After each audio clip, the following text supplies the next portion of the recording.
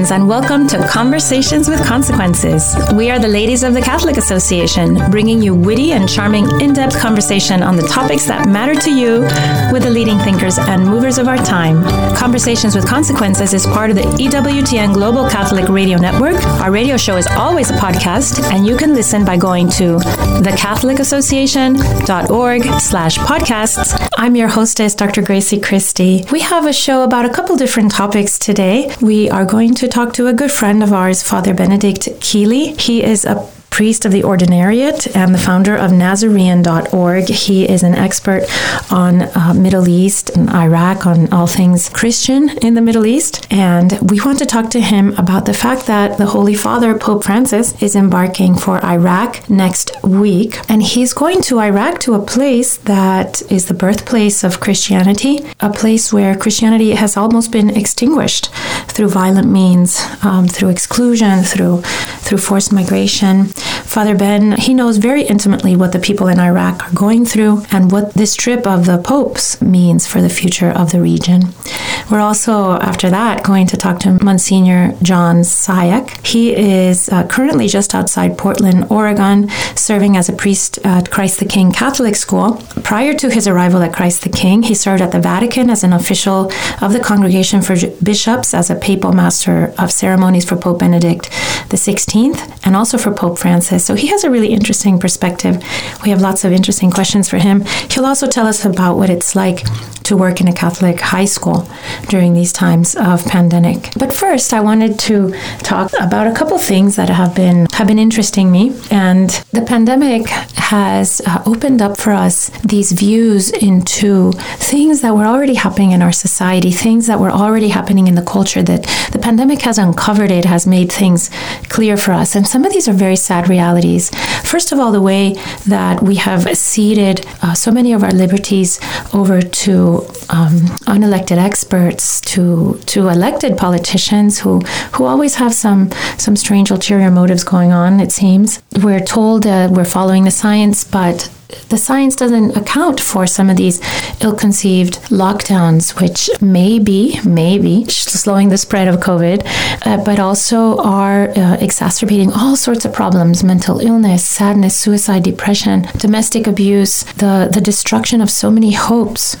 It's just a myriad of things that people are suffering, and we're not, I don't believe we are, when we talk about risk and we talk about COVID, we're not also taking into account the concomitant risk of these lockdowns in real human suffering and death.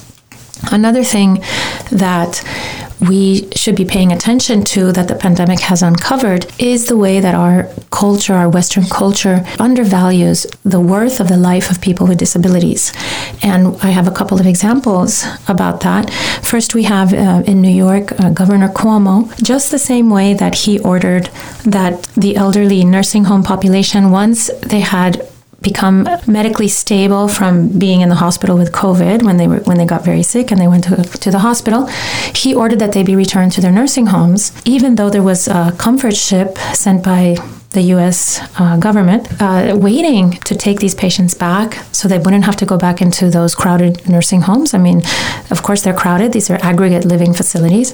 And Governor Cuomo sent them back. Well, he did the same thing with the disabled, mentally disabled people who also were living in aggregate conditions in places where they do take good care of our vulnerable, but they were not equipped to take back their own patients.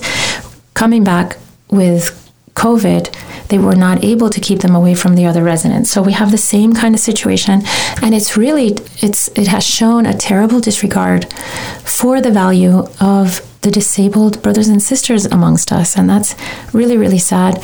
Out of the UK, we have a similar story, and even worse. Also, patients being sent back to their aggregate living homes, and the UK, very ugly. They have been given DNRs, or do not resuscitate orders, simply on the basis of having a mental disability like Down syndrome. This is a terrible thing. I hope that we have not seen this in the U.S. Being less likely to take good care physically, medically, of a person with a mental disability simply because they're disabled. What a horrible, horrible thing. I hope that our country has not been guilty of this. But the truth is, I won't be surprised if it's true, if it has happened, because we have come along very far in this idea that people are only worth as much as they can produce, as how much they can give back to society. What a terrible way to value people. As a doctor, I do a lot of fetal ultrasound, and every time that I see a fetus with a disability, my heart just coils, because too often, more often than not, these babies are aborted. Because as a society, as a culture, we have become unable to see the image of God in every single one of our brothers and sisters, even those that are disabled. And the truth is, our disabled brothers and sisters are even more made in the image of God. They are more vulnerable and more deserving of and clamoring for our attention and our tenderness. And God is more like that. You know, when God came to the world, he came as a powerless, vulnerable human being. And that is how he presented himself. And that's exactly who we should see in our vulnerable, disabled brothers and sisters. So I think this bears a lot of prayer and a lot of introspection, and also a demand from the people who rule us, the people we elect, to say, no, every single human being must be treated with the same care and respect, no matter what their condition in life, what they can give back, quote unquote. All of them are our brothers and sisters. Welcome to the show, Father Ben. Thank you, Grace. It's always a joy to be with you. Thank you for having me. We like to have you on, Father, not just because we like you. We like your accent. We like your good humor, your wisdom.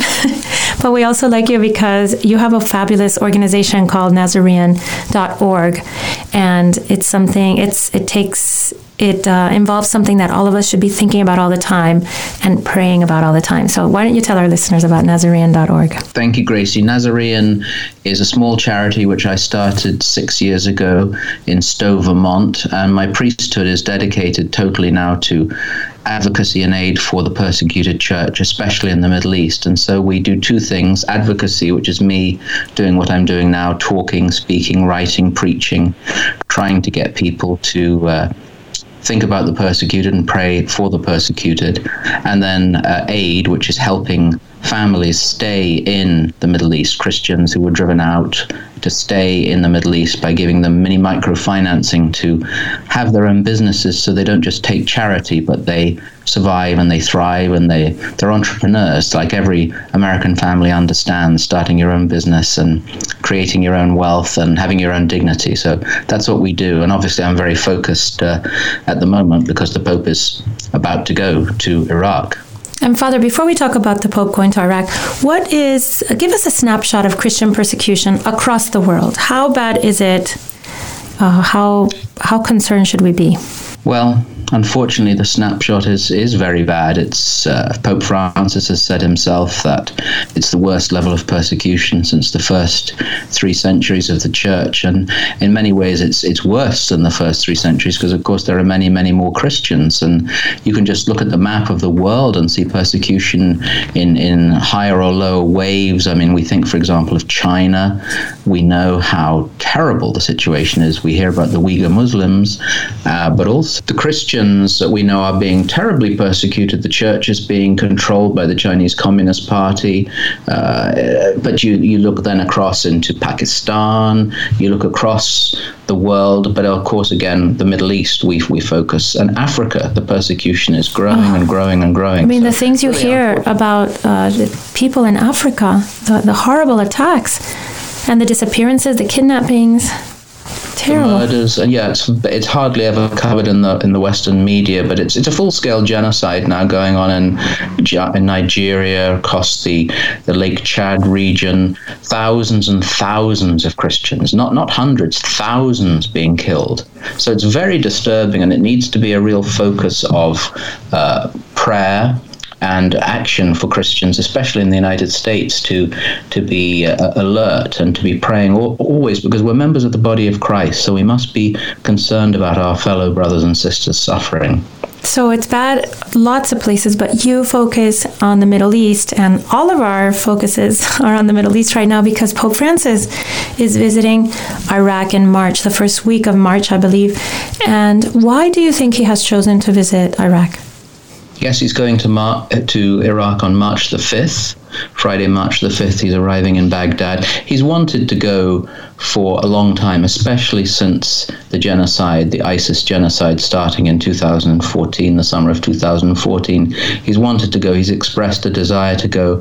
I think first and foremost, and that's what the Iraqi Christians hope, is to show love, support as the successor of Peter, to highlight their suffering and to, please God, alert the world again, because I think the world also, the media has forgotten.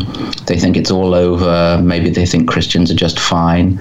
There's another angle, which is perhaps not so welcomed by the Iraqi Christians, which is a little concern that he wants to do a lot about dialogue with Islam and the whole human fraternity project. But the main reason is to show support and to give the Christians in Iraq a sign that the successor of Peter cares about them. So you mentioned the genocide in Iraq, and I know you've noted before in your work that I always read that the Christian population of Iraq has shrunk by about 80% from more than 1 million before the invasion to fewer than 200,000 today. That's crazy. Where did all those people go? Well, that's a very good question. It's sadly, well, first and foremost, I think it's important for the listeners to understand that this wasn't just about ISIS starting in 2014. Basically, the Christians have been persecuted, of course, for centuries. There have been periods of calm and periods where things have been better, but certainly since the fall of Saddam Hussein after the US-led coalition invasion in 2003, the situation for Christians became terrible. For example, Mosul, the city of Mosul, Nineveh, from the scriptures, where the Pope will go on the Sunday of his visit, he will be in Mosul, which is Nineveh, the city that, of course, Jonah the prophet preached in. But most of the Christians had actually been driven out of Mosul by 2008. Because of kidnappings, murders. They had to pay the jizya, which is the Islamic tax. Basically, by being strong-armed, people would turn up. Imagine, for our listeners, somebody turns up at your door and says, in order for you to live in this city, you've got to pay me tax, even up to $300, $400, $500 a month. Father, it sounds like nothing more than a mafia shakedown to be told to pay a tax simply for being Christian. Yes, imagine in an American household or anywhere where our listeners are listening that someone comes to your door and tells you in order to live in your neighborhood, in your city, you must pay a tax, an Islamic tax, to be allowed to live there. And so because of that, many, many, many people left. And then, of course, ISIS came. Where did they go, you asked? Well, unfortunately, many, many, many people have left Iraq and actually don't want to return. They've gone to countries which will accept them. Many are refugees, of course. Some of them went to Syria, which is also involved in a war, Lebanon, Turkey, and some countries have received them quite generously, like Australia, Canada.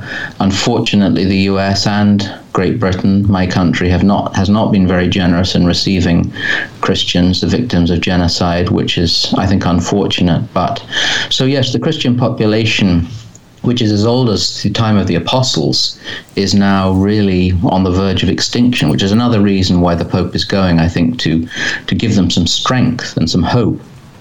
People tend to think of the Middle East as an Islamic place that Christians are almost extra in. But that's exactly the wrong way to think about it, isn't it? It's exactly the wrong way around. Christians were there first.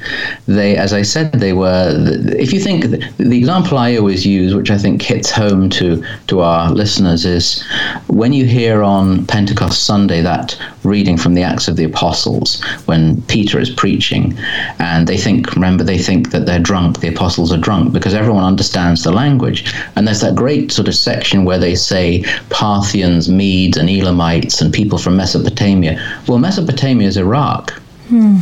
So when we think that they're on Pentecost Sunday, when the church was born, There were people from Iraq and from Syria, etc., etc. So the church is, in the Middle East, is not only the cradle of Christianity because of Christ himself being born in the Middle East, but it's the cradle of Christianity because the church was born there. So these people were not brought the gospel by us.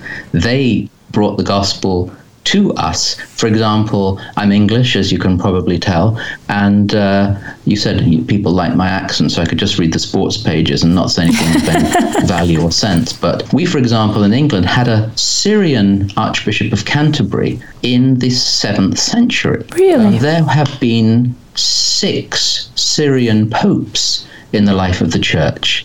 Most of us don't know that. It's extraordinary to think that's our heritage, which is the other reason why we must care about Christians in the Middle East, because it's almost like family. If we forget where our family comes from, then we've lost something huge. Archbishop Warda of Erbil, if I said that right, in Iraq, he's very hopeful about Pope Francis visiting the country. He told the journalist Edward Penton, I'm quoting now about Archbishop Warda, he said, "The Pope visiting the birthplace of Abraham, who is revered in Christianity, Judaism and Islam, brings a message of brotherhood, fraternity, and respect, which is an extremely important message that comes from Iraq and the Iraqi people." What do you think of that? Well, it's very important. The Pope is going to the place called Ur, U-R, which is the birthplace of Abraham. So the 3 Abrahamic faiths, Christianity, Judaism, and Islam, you could say, were born there. And that's where he's going to speak about human fraternity and brotherhood. And that is very, very important. I think that's the place to speak. It's the appropriate place, and the message is very important. The slight concern that Christians have, that I've spoken to in Iraq, and I've known, having spoken to them and been there so many times since 2000, early 15, they're a little concerned, though, that if that's the central thrust of the whole visit, the need to dialogue with Islam and live in peace with Islam. I'll just give you one anecdote. An Iraqi priest said to me, one of my early visits, probably 2015 or maybe 2016, he said, "We lived in peace with our neighbors. We don't need any lectures about living in peace. We were peaceful, but they took my house. My neighbors stole my house in Mosul. They stole my house and they turned my church into an ISIS torture center." So Christians have always been in peace, trying to live peacefully with their neighbors. And so they don't really need to be told. It's as it were, the other side that needs to be reminded about peace and living in harmony. So the message is important, but it mustn't be the central thrust of his visit.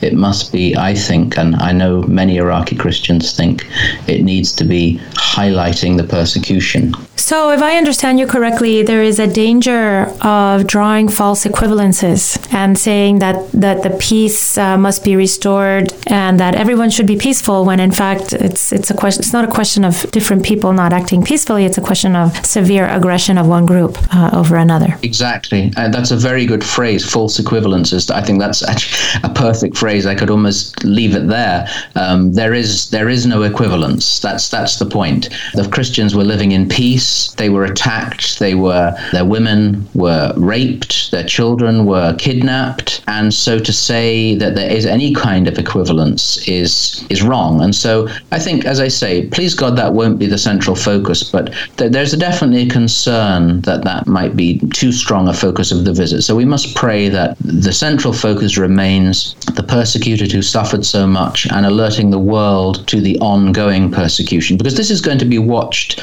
not just by the Christians in Iraq, but Christians across the Middle East. But as we said at the beginning of the program, by persecuted Christians all over the world. They want to hear a message from Pope Francis of support and of comfort, but also a challenge to those who are persecuting them to stop, in the name of peace, in the name of humanity. And maybe shaming them into stopping by highlighting in the world stage the way that only maybe someone like Pope Francis can do, highlighting their depredations for the whole world to see. I think that's a real hope, because at least for a few days, 2-3 days, the world media will be watching for a little while. And if he speaks clearly and strongly, that will have there'll be some repercussions. And I think that's what also we must be praying for, that the world media gives it the attention. It's the first visit of a pope in history to Iraq, so it's a big deal. What about the bigger picture of peace in the Middle East, not just Christian persecution? Do you think that the Pope's visit will have some impact there? I hope so. I mean, once again, the problem has always been the Christians are in the middle because they're such a minority now. They're not really part of the negotiations. I mean, it may be political, but we have to thank God for the initiatives of the former administration, the Trump administration, really changed things in the Middle East, moved things on. I mean, peace accords with several countries in the Middle East, that's a real blessing. I don't care if it's partisan or not. Father, those appear to have gone down the memory hole with a lot of other things. I know. Well, people actually joked about, well, should President Trump get the Nobel Prize? Well, quite frankly, anyone else would have got the Nobel Prize because of what he did towards the end of his administration. So really back to your question, though, no, I mean, please God, this will have some influence. It's hard to say whether it will or not. The Pope will be visiting during the pandemic. And in fact, when I heard he was visiting, I was surprised because I'm not sure how that works. I don't know how the pandemic has been in Iraq. It's bad. It's bad, right? I mean, that was one of the reasons why, even up to now, there were questions of whether the visit would go ahead. Of course, the Iraqis don't have the vaccine. It's been hitting quite badly all across the Middle East. The Pope apparently has received both jabs, both doses of the vaccine, and apparently every journalist who is going on the trip has to have received both vaccines and has to have a test. But the people there, no, it's going to be a worry. Crowds gathering, etc. But I think he's decided that if he doesn't go now, he might never go. So maybe there's never a right time. And do we expect the Iraqi government to allow crowds to gather in this time of pandemic for the representative of a people that they don't respect? Well, they know the eyes of the world are on them. So the one thing they want is to make this visit a success. They don't want any problems. They don't want any security issues, because that's the other thing. It's not just COVID. I mean, you might know that just a couple of weeks ago, literally, rockets landed in Erbil Airport, where the Pope will fly into. No, I didn't know that. Yeah. So security, one of my friends, one of the priests I help a lot and I've become good friends with, whenever I ask him, is it safe? Like last time I wanted to go, I said, is it safe? And he just laughs. He said, Father, it's never safe. So, it's not safe for the Pope either. So, but that's life, isn't it? It's not safe for you and I to walk out of the door, maybe. We might get hit by a bus. So it's our time, it's our time. My husband, Father, that you know very well, we keep having this conversation about risk-averse versus risk-tolerant. He says, because we keep having the conversation related to COVID because people are on different positions on that spectrum between risk-averse and risk-tolerant. But and I think I know where you and your husband stand on both of those things, Grace. Yeah, I'm more tolerant than he is to risk, obviously. No, it's true, though. It's true. We've become very, very risk-averse, but life is risky. Well, you're living in a country, Father, that is extremely risk-averse. I have a daughter in London, and she called me today crying, actually, because the lockdown is so fierce, and there's all this good news about vaccines and how so many millions of Britons have been vaccinated, and yet they don't foresee loosening for many weeks still. And the people are at the end of their tether. I'll give her a call and cry with her. Believe me, I'm crying also. It's just insane. Okay, so I have to tell you, here where I live in the United States, when it's time for Mass, you can tell there's 80, 100 cars parked outside. But maybe in London, where she is, when it's time for Mass, you don't notice anything. Maybe a couple of older people making their way quietly on the sidewalk. Well, she needs to just open the door, and she'll find that it is open. So little bit of encouragement for her there. When do you think, Father, that you'll be returning to Iraq, or is that something that's so hard to think about because of all the difficulties? I would like to have been there. I was asked to go for this visit. I would love to have been there, but as I said, it's that requirement of the vaccine, and it's also almost impossible to fly out of here at the moment. So I'm praying, and I'd ask the listeners to pray. It's one of my intentions, certainly through Lent, that I can get back to Iraq and Syria and Lebanon very soon, before the summer, please God, because I need to see the people, and I need to see our projects, and well, the other thing is one can only speak with a certain authority when you've been there. That's why I went in the first place. It's why I've been 7 times to Iraq, because then it's not secondhand knowledge. It's knowledge from the ground. So I'm praying to be back very soon, please God. Well, you mentioned your projects. Before we go, we have a couple minutes left. Can you tell us about your projects?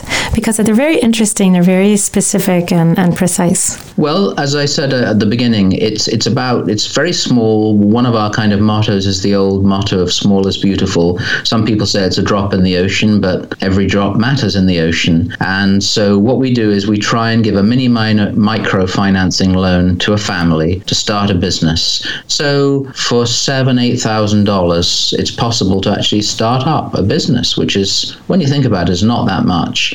So, for example, our latest business that we've helped is a coffee shop in the town of Bartella in Iraq. The Pope will be quite close to that town, and it's the only one in the town. So we give them the loan. The families start up. There's another one. We have a cake shop in the town of Karakosh, where the Pope is actually going, which was the largest Christian town in Iraq. We actually give them the money, and then they start their business, and then we might help them a bit more, and then they're on their own, and they can feed their families, maybe employ some other people, and as I said, it gives them dignity, not just giving charity to do nothing, to start a business, to survive, and then to thrive. You know, you say it's a drop in the ocean, but if that's your family and suddenly you're able to feed them with dignity and send your children to school, wow, what a beautiful gift. That's what it's all about, Gracie, and that's why we're so grateful to those who support us. It's small, but it's such you see the smile on people's faces when they can start up their own business and feel that they're doing something useful. Well, what wonderful work, Father. And thank you for joining us and telling us about the persecuted Christian and reminding us to pray for them and to keep them in our intentions. And for our listeners, your website is called Nazarean.org. I'm going to spell it because it's hard to spell. NASAREAN.org, and you can go there and see about the projects that Father Ben organizes and maybe contribute and know that you also helped bring a Christian family out of poverty in the Middle East. Thank you, Father. Thank you, Gracie. Bless everyone at Conversations with Consequences. God bless.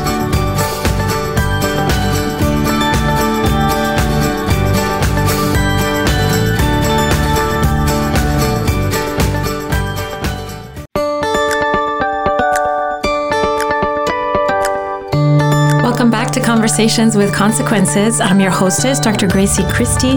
Next segment of the show, we'll be talking to Monsignor John Sayak. He is the proud priest of Christ the King Catholic School outside Portland, Oregon. And prior to his arrival at Christ the King, he served at the Vatican as an official of the Congregation for Bishops and as a papal master of ceremonies for Pope Benedict XVI and also Pope Francis. He has a very interesting perspective to offer us about life in Rome and life in the U.S. So welcome to the show, Monsignor.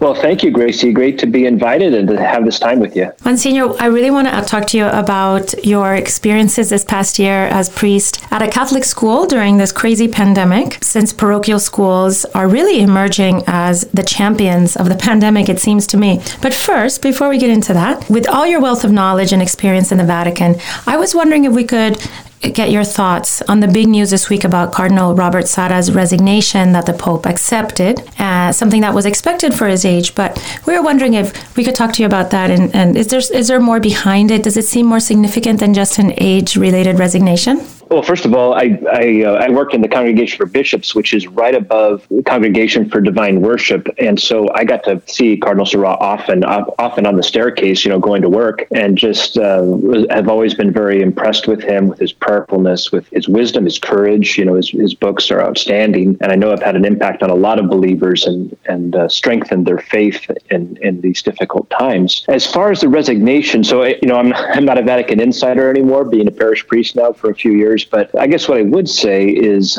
obviously, he's over 75. The Pope can accept his resignation whenever. The fact that a successor was not immediately named, when I saw that news, I'm like, that sounds, maybe something is up. I'm not quite sure what, but it isn't always the norm. Oftentimes when a person of that stature resigns, then the successor is usually named at the same time. People who are so far from being Vatican insiders, like me and our listeners, most of our listeners, all these things seem like 4D chess. I happen to really love Cardinal Sarah. I was lucky enough to meet him. I have one of his books, his first book, God or Nothing, I think it's called. Mm-hmm. He autographed for me, and it's my prize book. I would never lend it to anyone. No, it's true. And what from having read his book and then having met him is that he's the real deal. Like he's, what he says and how he lives and acts is the same. There's a lot of integrity there. And you mentioned about, being a Vatican insider or whatnot. Even when you work in the Vatican, like myself, is like sometimes things are going on and you have like no idea. It can be kind of a complex place. So you had two different positions in the Vatican, right? You mentioned one. I mentioned it in the intro. Congregation for Bishops, and also the Papal Master of Ceremonies. I have no idea what a Congregation for Bishops is. Yeah, it's so that's what I was when I originally was called to Rome. That was my job, was as an official in the Congregation for Bishops, and that congregation handles everything related to the Pope and bishops around the world. And the primary work of that congregation is the vetting and selecting of bishops around the world. So I would say around the world, those not under the jurisdiction of Propaganda Fide, so not the mission territories. My boss, almost all my years there, was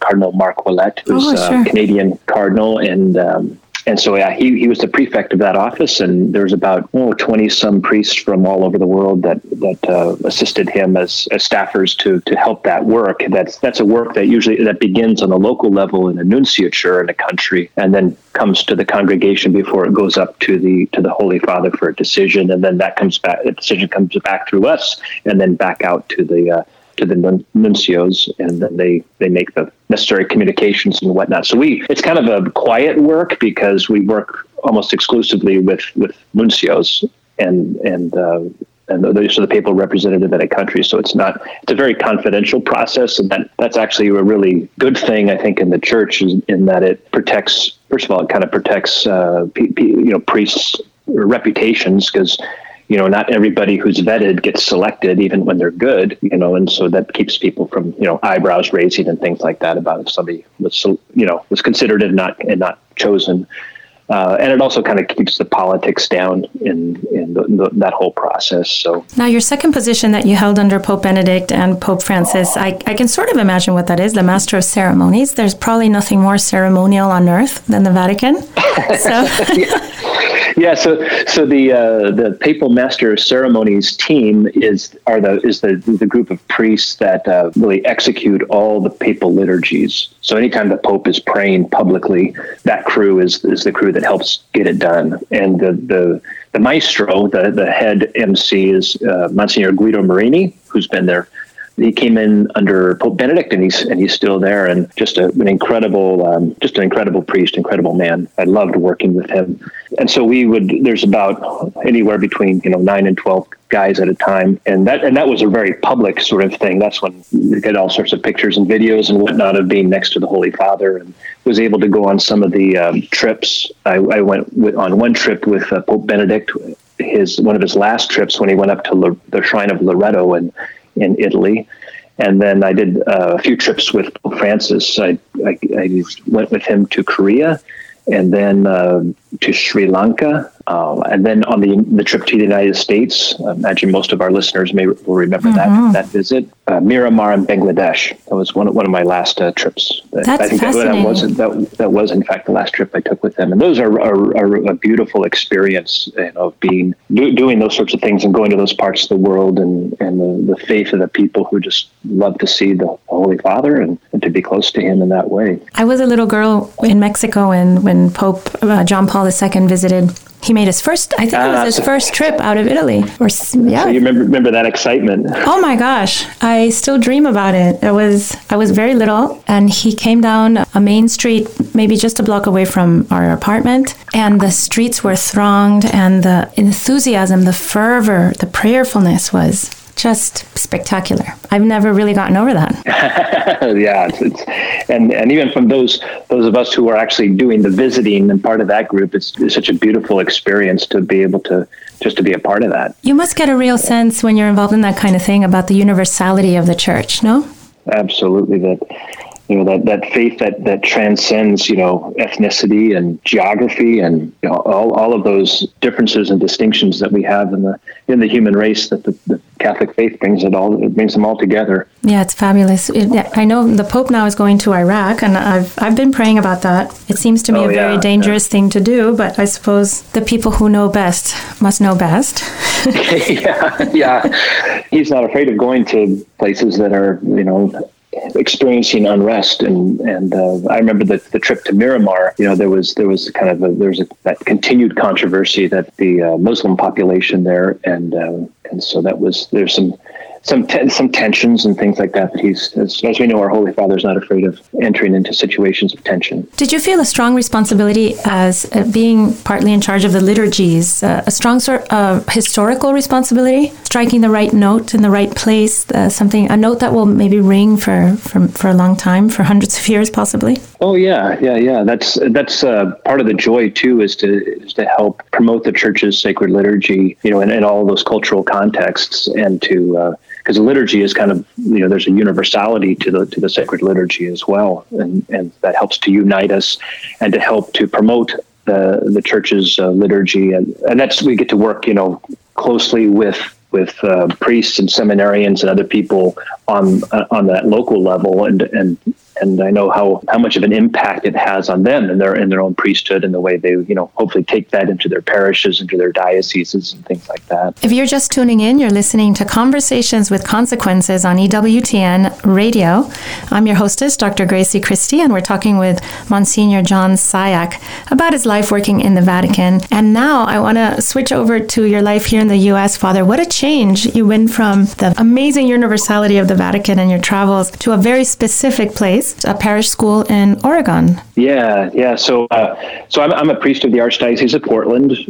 This is where I grew up. I grew up in the town of Corvallis, which is a college town in the Willamette Valley in Oregon. And really, I've been a diocesan priest, my whole priesthood. And really, I've always, seen myself as a parish priest. That's what really attracted me in the vocation.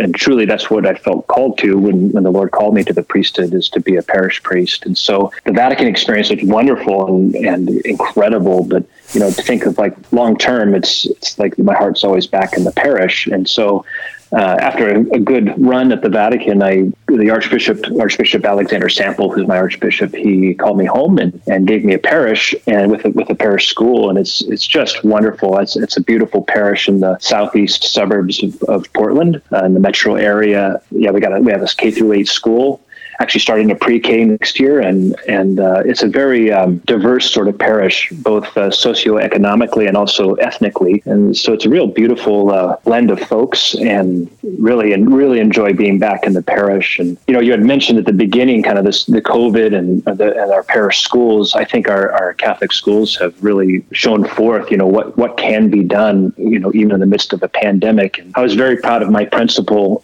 Sarah Tabor. She came on a couple of years ago, and we were the first school in the Portland metro area to open in-person full-time learning back in November, and we were able to stay open, and we followed we cohorted our classrooms. It kind of keep everybody safe, but we were determined. Our mantra was, in-person education is the best way to educate, and so we wanted to do as much of that as possible safely. And she's, and our teachers, oh my gosh, the principal and staff just worked so hard to make it happen. I'm really proud of them, and and the kids. It's so funny. I could try to be out there every morning when the kids are getting dropped off, and they're like so happy to be at school. Like, I don't remember being that happy when I was their age about going to school. Well, it's all relative. When you've been home staring at a computer screen at the age of 8 for several months, going to school must be heaven. So many of our parish schools are open and in person, whereas there's still a lot of public schools that are still shut down. Even in your area, Father? Still distance learning. So I'm just really proud of our Catholic schools to be able to do that. What do you think has made the difference? Because I hear people saying that private schools or parochial schools are more nimble, they're smaller, they can than public schools, but I feel like there's something more to it, something about our mission, our reason for existing that might be making a difference. I would totally agree with you on that one. I think there's a more mission mindset, and we are nimbler. I mean, we have state regulations that we have to follow, and especially on, for safety, sanitation and stuff like that. And it is a lot of work, but I guess that's what I found in our school is like they don't mind working hard when it's for the kids. You wrote a book called The Catholic Guide to Depression. I wonder, have you been thinking a lot about that as we've seen so many people's mental health take such a terrible hit due to loneliness and worry and anxiety? The depression and anxiety that a lot of Americans are feeling right now, and not just Americans, but anybody suffering from the pandemic, but it's significant. And we have to remember too that a lot of those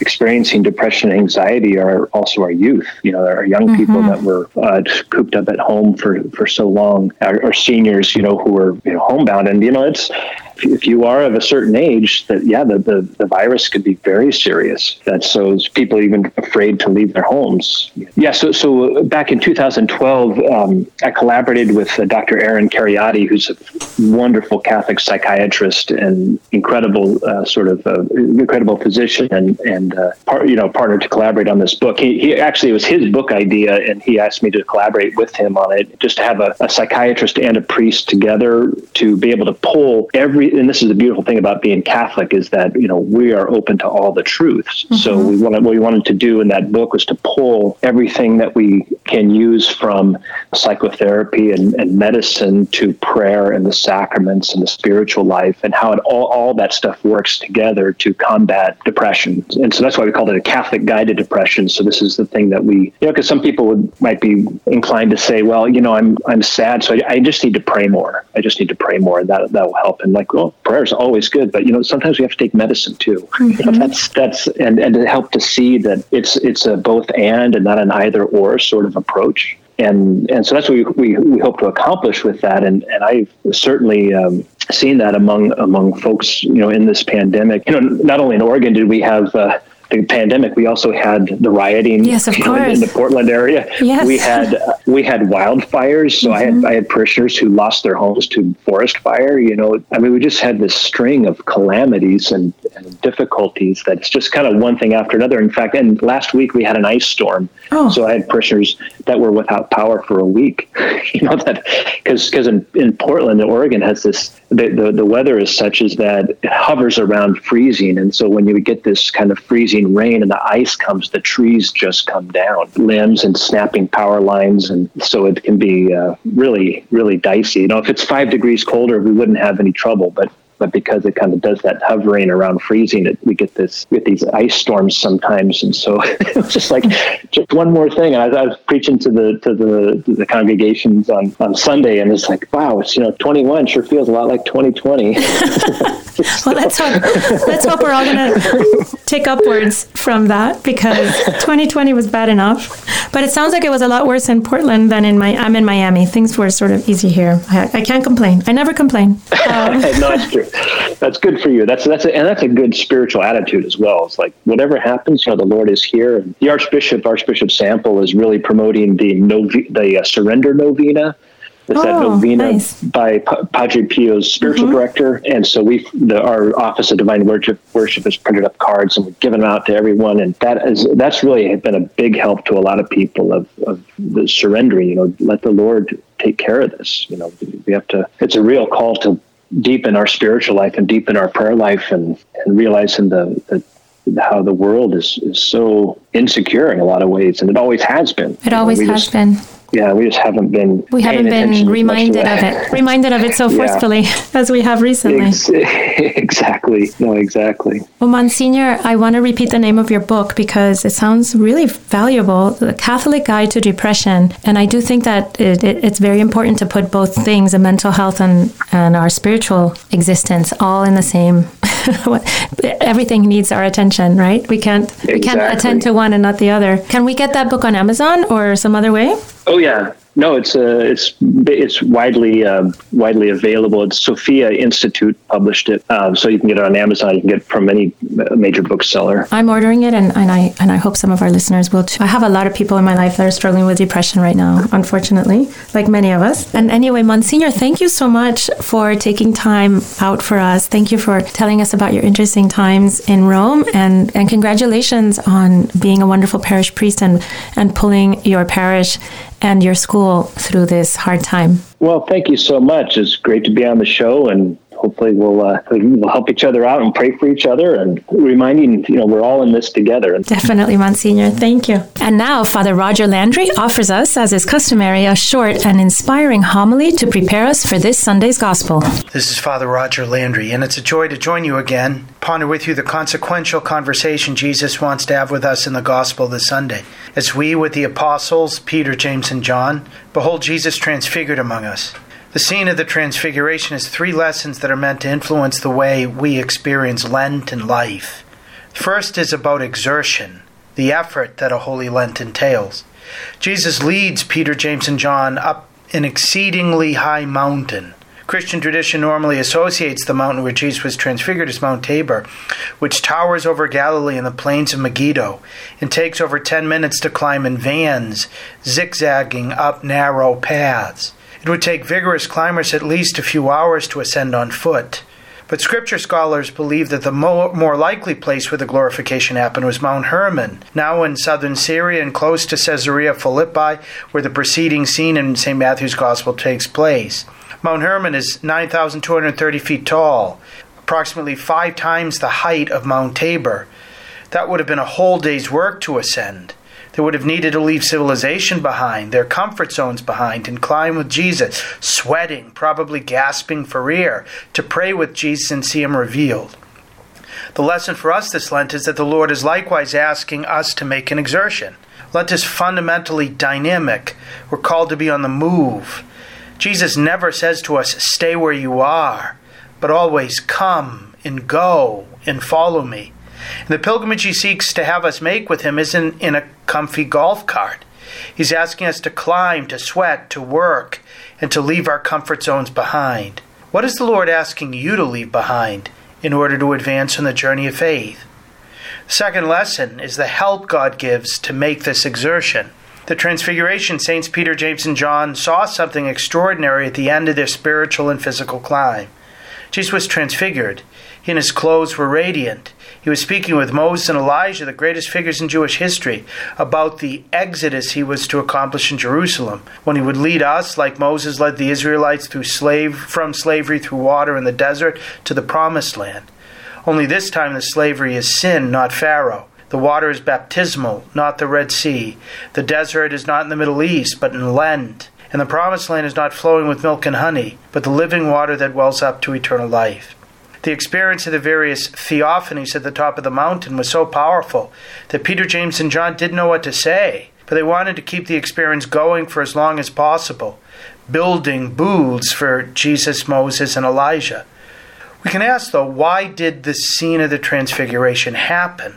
The reason was ultimately to strengthen them to remain strong in faith even when they would descend the Mount of Transfiguration to ascend Mount Calvary. When they would see Jesus transfigured in blood, they would be able to remember Jesus in glory.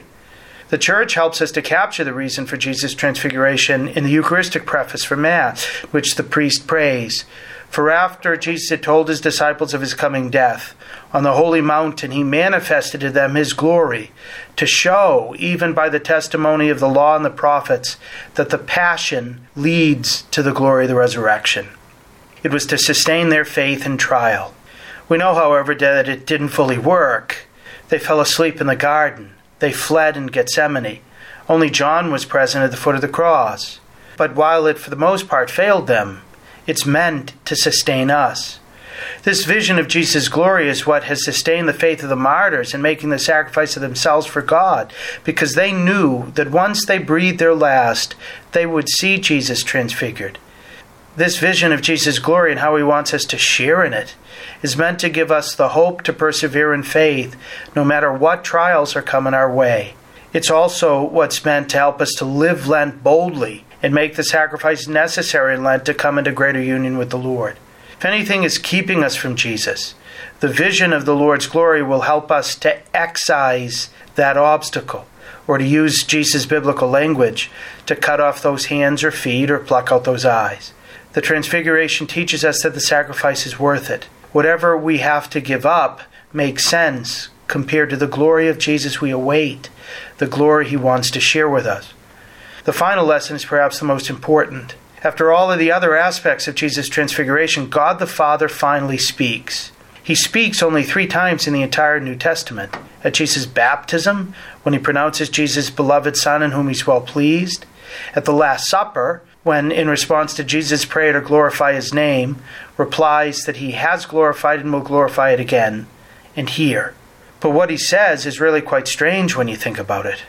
After pronouncing Jesus once more as his beloved Son, in answering the question Jesus himself had asked in the previous scene when he surveyed who the crowds and who the apostles were saying him to be, God the Father thundered, "This is my beloved Son.